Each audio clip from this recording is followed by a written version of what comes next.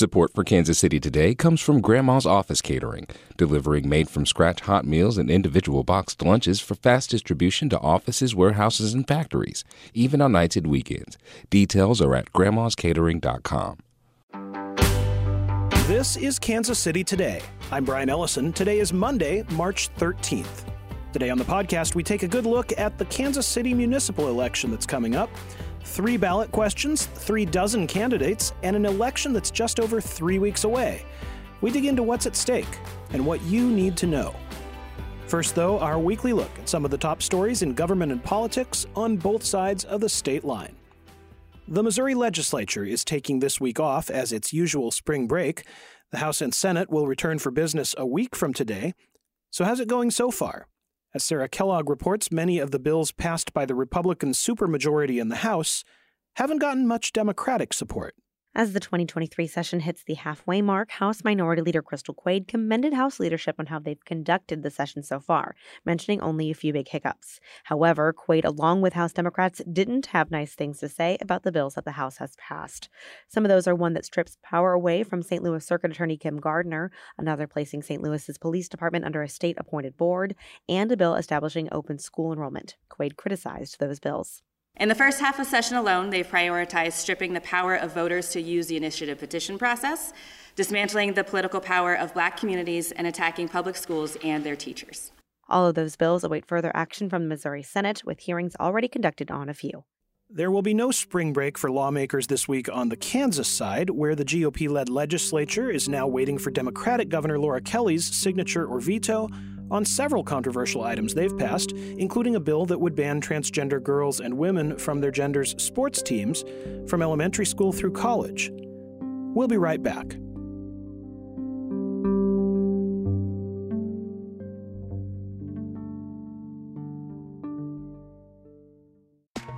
You listen to this podcast every day because it's your KC local reliable news source. You take us seriously.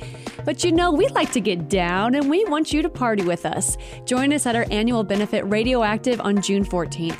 NPR's All Things Considered host Ari Shapiro is the featured guest at this party, and it's gonna be bumping. You gotta be there. Sponsorship packages and ticket information are available at kcur.org/radioactive. On April 4th, voters in many Missouri municipalities will go to the polls to set the direction of their cities for years to come. In Kansas City, the mayor and whole city council are on the ballot, along with several ballot questions authorizing certain new taxes. Celisa Kalakal covers the city and Missouri government for KCUR. Lynn Horsley is a freelance reporter who covered City Hall for years. I spoke with both of them about who and what you'll be voting on and what's at stake.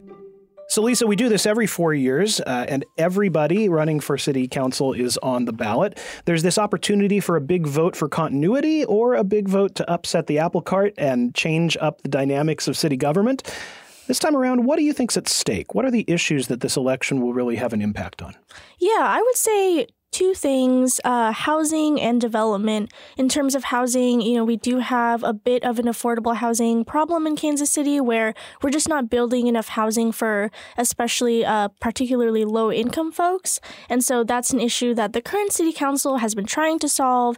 And, we'll see if the new city council will make that a priority. But I do know that's an issue for a lot of residents. In terms of development, we have a lot of big-ticket items coming up. We have the women's soccer stadium in the riverfront. We have the World Cup coming up. We have the streetcar extension. We have a potential, downtown baseball stadium.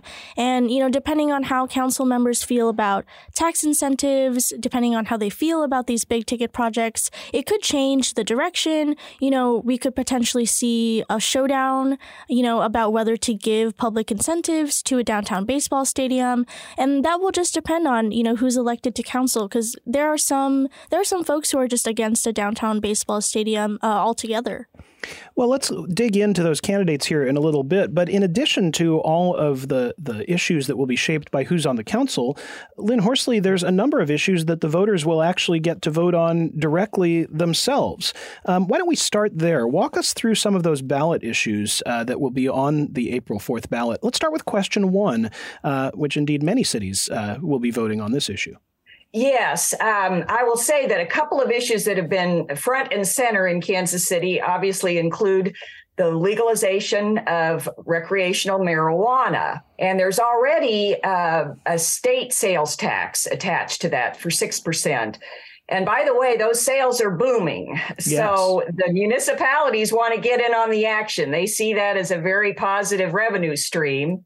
So actually, there's 36 cities that have that, a 3% tax before voters, including Kansas City. And there's also a Jackson County 3% tax. So voters should not be confused.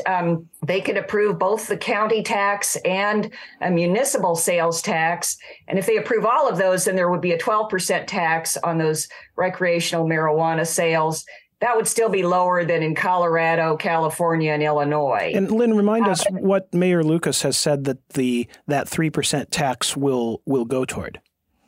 Yes. In Kansas City, they expect that the tax would generate a few $1 million initially and as much as $10 million annually after the 5th year.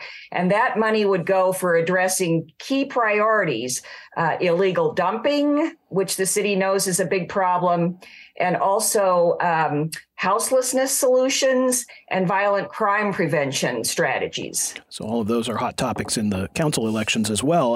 There are a couple of other questions on the ballot, Lynn, and those relate to short-term rentals. Remind us what we're voting on there. Yes, questions 2 and 3 are all about Airbnbs, which have boomed in Kansas City. I think there was a study that said we've got 4,000 of those added to the cities between 2018 and 2022.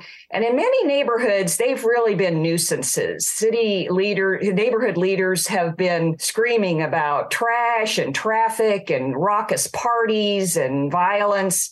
And they've been pleading for some assistance.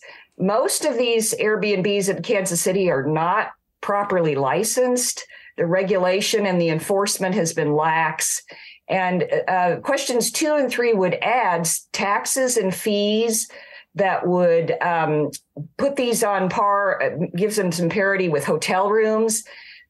These would generate millions of dollars as well. And the city says they would use that money to promote convention and tourism activities. And also it would help pay for the regulators. So they could provide more effective enforcement and keep these properties so that they're not neighborhood nuisances. All right. Well, let's turn to some of the races for particular offices that will end up shaping the policy for years to come in Kansas City. And Celisa, Mayor Quinton Lucas appears headed for re-election since his only opponent is Clay Chastain, who you described in an analysis this week at kcur.org as, quote, a Virginia resident who frequently runs for office in Kansas City and always loses. An excellent description, I think. So without a competitive mayoral race, Celisa, what do you see as the most competitive and potentially pivotal council races? Yeah, well, I'm thinking about the second at large. That's where we have one candidate where her name is Janae Manley. She has organized with KC Tenants in the past. She's one of 2 that's been really endorsed by KC Tenants Power, which is the political lobbying arm to KC Tenants. And, you know, her priorities are very much in line with KC Tenants. And so if she wins her race, you know, that's one person aligned with that group. Which would be a very different representation from the 2nd District, which is part of the Kansas City Northland, right? Yes, definitely. And then the other race is the 6th District in-district race. There are about 5 candidates in that race, so it's very crowded. Jonathan Duncan is the second KC Tenants Power endorsed candidate, and he's also organized with KC Tenants in the past. If him and Janae both win their races, you know, that's potentially a coalition in council, you know, pushing housing affordability, municipal social housing. You know, they're very much against these big ticket projects. In terms of other races, Eric Bunch faces, you know, a tough re-election campaign, I would say. He's going against Henry Rizzo, who's a former state representative, and Chrissy Dastrup, who actually was his legislative aide at City Hall for 2 years. And as we can recall, he only won his election in 2019 by about 300 votes, so very slim margins. His district also includes more of the Northland this time, so he has to appeal to kind of a different set of voters who might have different priorities than people like in Midtown. And then we have the 5th district at large is a pretty competitive race, and the 4th district at large is also quite crowded. We're going to see a newcomer in that seat because Catherine Shields is termed out, and there are 5 candidates in that race and no clear frontrunner to me so far. You know, Lynn, as you hear that list, and maybe you could even add to that list yourself, one of the things that occurs to me is that voters who have to try to cast informed votes may have a really difficult time keeping all these candidates straight and frankly, finding the differences between them, even if they are well informed. I think about that crowded 4th district at large race that Celisa just mentioned. I moderated a candidate forum last week for that race, and there's a lot of candidates sounding relatively similar themes. Yes, I will say, we always say, every election, we say this is a crucial election. And that's certainly true this time around. It's very competitive. And I will say that no matter what, 6 of the 12 council people are term limited out. So there will be a fair amount of turnover. Mayor Lucas is going to have a new council working with him. And there are some council candidates who are running on a platform of consensus and working well as a coalition. There are others that are pretty militant and outspoken on particular issues. So Lisa is correct. KC Tenants is an aggressive and in-your-face grassroots organization that's become increasingly influential. Some people say that's great, and other people chafe at it. Almost all of the at-large races are very competitive. There's only one, I believe the 3rd district has just 2 candidates, and so they will both automatically advance to the general election. We should say that this April 4th election narrows the field. In the general election, June 20th, each race will have 2 candidates, and then the winner will be chosen. The 3rd district at-large race is one of those competitive races. That one features an incumbent, Brandon Ellington, who has sometimes been a dissenter from other council actions. He's facing a strong challenge, but it's an example, Lynn, of one of those races where we'll really see that worked out in the general election come June. Correct. Let me invite both of you to comment on something else. This is the first election under the newly redistricted council districts, and I wonder if that's made any of the in-district races where only the voters from that district are casting votes a little more interesting to watch. I know, Celisa, you mentioned the changes, for example, to the 4th district. Yeah, so the 4th district includes a bigger part of the Northland this time. So that means for people like Eric Bunch and Christie and Henry, they have to appeal to new voters who have never been in the 4th district before.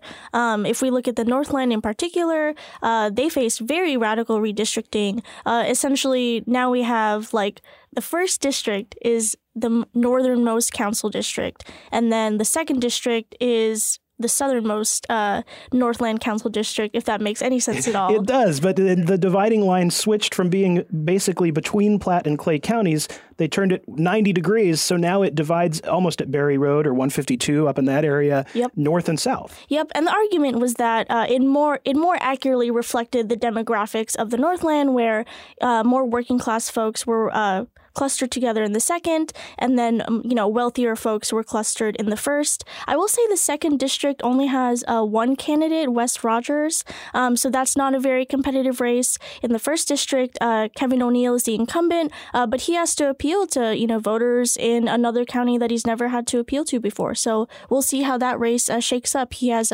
2 primary challengers this time. And of course, we remember, Lynn, that for those at-large seats, Kansas City, somewhat uniquely, 8 of the seats, everyone votes on 8 seats, their own in-district seat, plus the 6 at-large council seats, plus the mayor. So all voters in Kansas City, Lynn, have a lot of influence on the entire makeup of the council.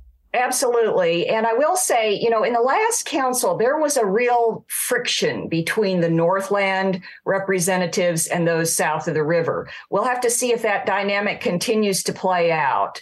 And Lisa's correct that even though they redistricted and they thought there'd be more competitive races south of Berry Road, there's only one candidate running for the 2nd district in district south of Berry Road. Now, that's Wes Rogers, and he does have state legislative experience. I think he can hit the ground running, but the 1st and 2nd district at large are both competitive, and that will really be something to watch. KCUR will be watching all of those races and ballot measures in the months ahead. You can find both Lynn Horsley's voter guide to Kansas City's election and Celisa Kalakal's analysis of what's at stake in those elections at kcur.org.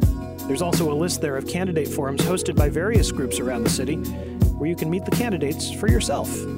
This is Kansas City Today. I'm Brian Ellison. This podcast is produced by Paris Norvell at KCUR Studios and edited by Lisa Rodriguez and Gabe Rosenberg. Thanks for listening. We'll see you tomorrow. Hi, it's Terry Gross, the host of Fresh Air. We bring you in-depth, long-form interviews with actors, directors, musicians, authors, journalists, and more. Listen to our Peabody Award-winning Fresh Air podcast from WHYY and NPR.